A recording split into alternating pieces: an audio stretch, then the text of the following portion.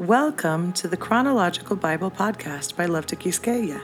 We are reading the New Living Translation of the New Testament. Week 2, Day 4. Matthew chapter 8, verse 1 through 4. Large crowds followed Jesus as he came down the mountainside. Suddenly, a man with leprosy approached him and knelt before him. "Lord," the man said, "if you are willing, you can heal me and make me clean." Jesus reached out and touched him. "I am willing," he said. "Be healed." And instantly the leprosy disappeared. Then Jesus said to him, "Don't tell anyone about this. Instead, go to the priest and let him examine you. Take along the offering required in the law of Moses for those who have been healed of leprosy. This will be a public testimony that you have been cleansed." Mark chapter 1, verses 40 through 45. A man with leprosy came and knelt in front of Jesus, begging to be healed. "If you are willing, you can heal me and make me clean," he said. Moved with compassion, Jesus reached out and touched him. "I am willing," he said. "Be healed." Instantly the leprosy disappeared and the man was healed. Then Jesus sent him on his way with a stern warning. "Don't tell anyone about this. Instead, go to the priest and let him examine you. Take along the offering required in the law of Moses for those who have been healed of leprosy. This will be a public testimony that you have been cleansed." But the man went and spread the word, proclaiming to everyone what had happened. As a result, large crowds soon surrounded Jesus, and he couldn't publicly enter a town anywhere. He had to stay out in the secluded places, but people from everywhere kept coming to him. Luke chapter 5, verses 12 through 16. In one of the villages, Jesus met a man with an advanced case of leprosy. When the man saw Jesus, he bowed with his face to the ground, begging to be healed.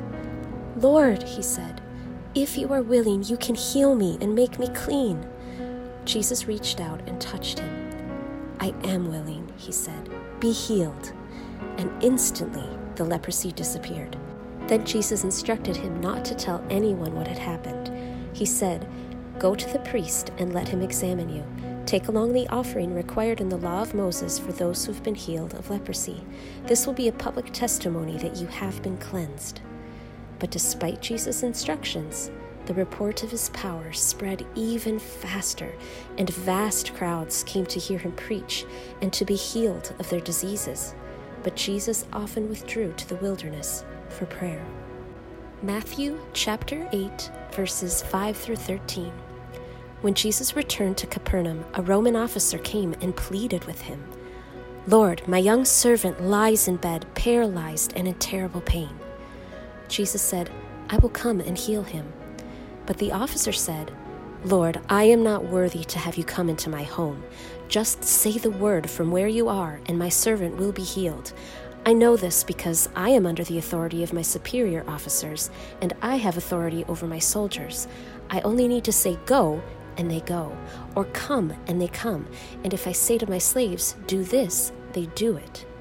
When Jesus heard this, he was amazed. Turning to those who were following him, he said, "I tell you the truth, I haven't seen faith like this in all Israel.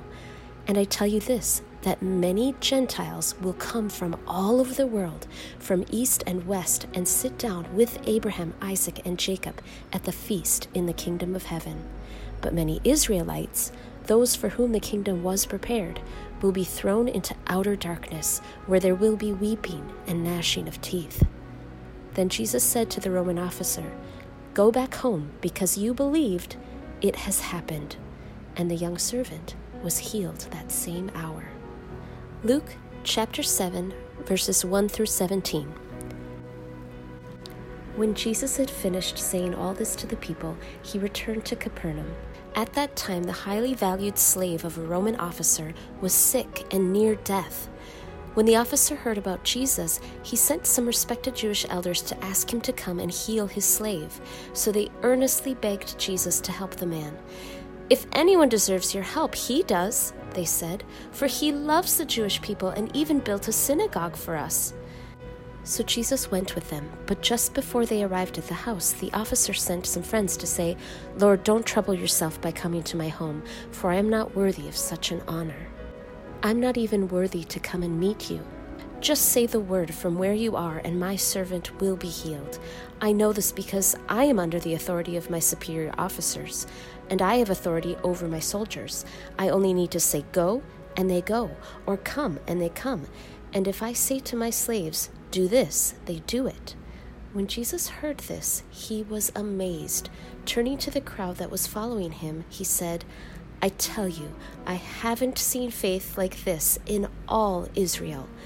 And when the officer's friends returned to his house, they found the slave completely healed.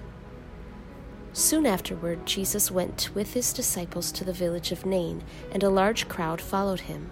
A funeral procession was coming out as he approached the village gate. The young man who had died was a widow's only son, and a large crowd from the village was with her.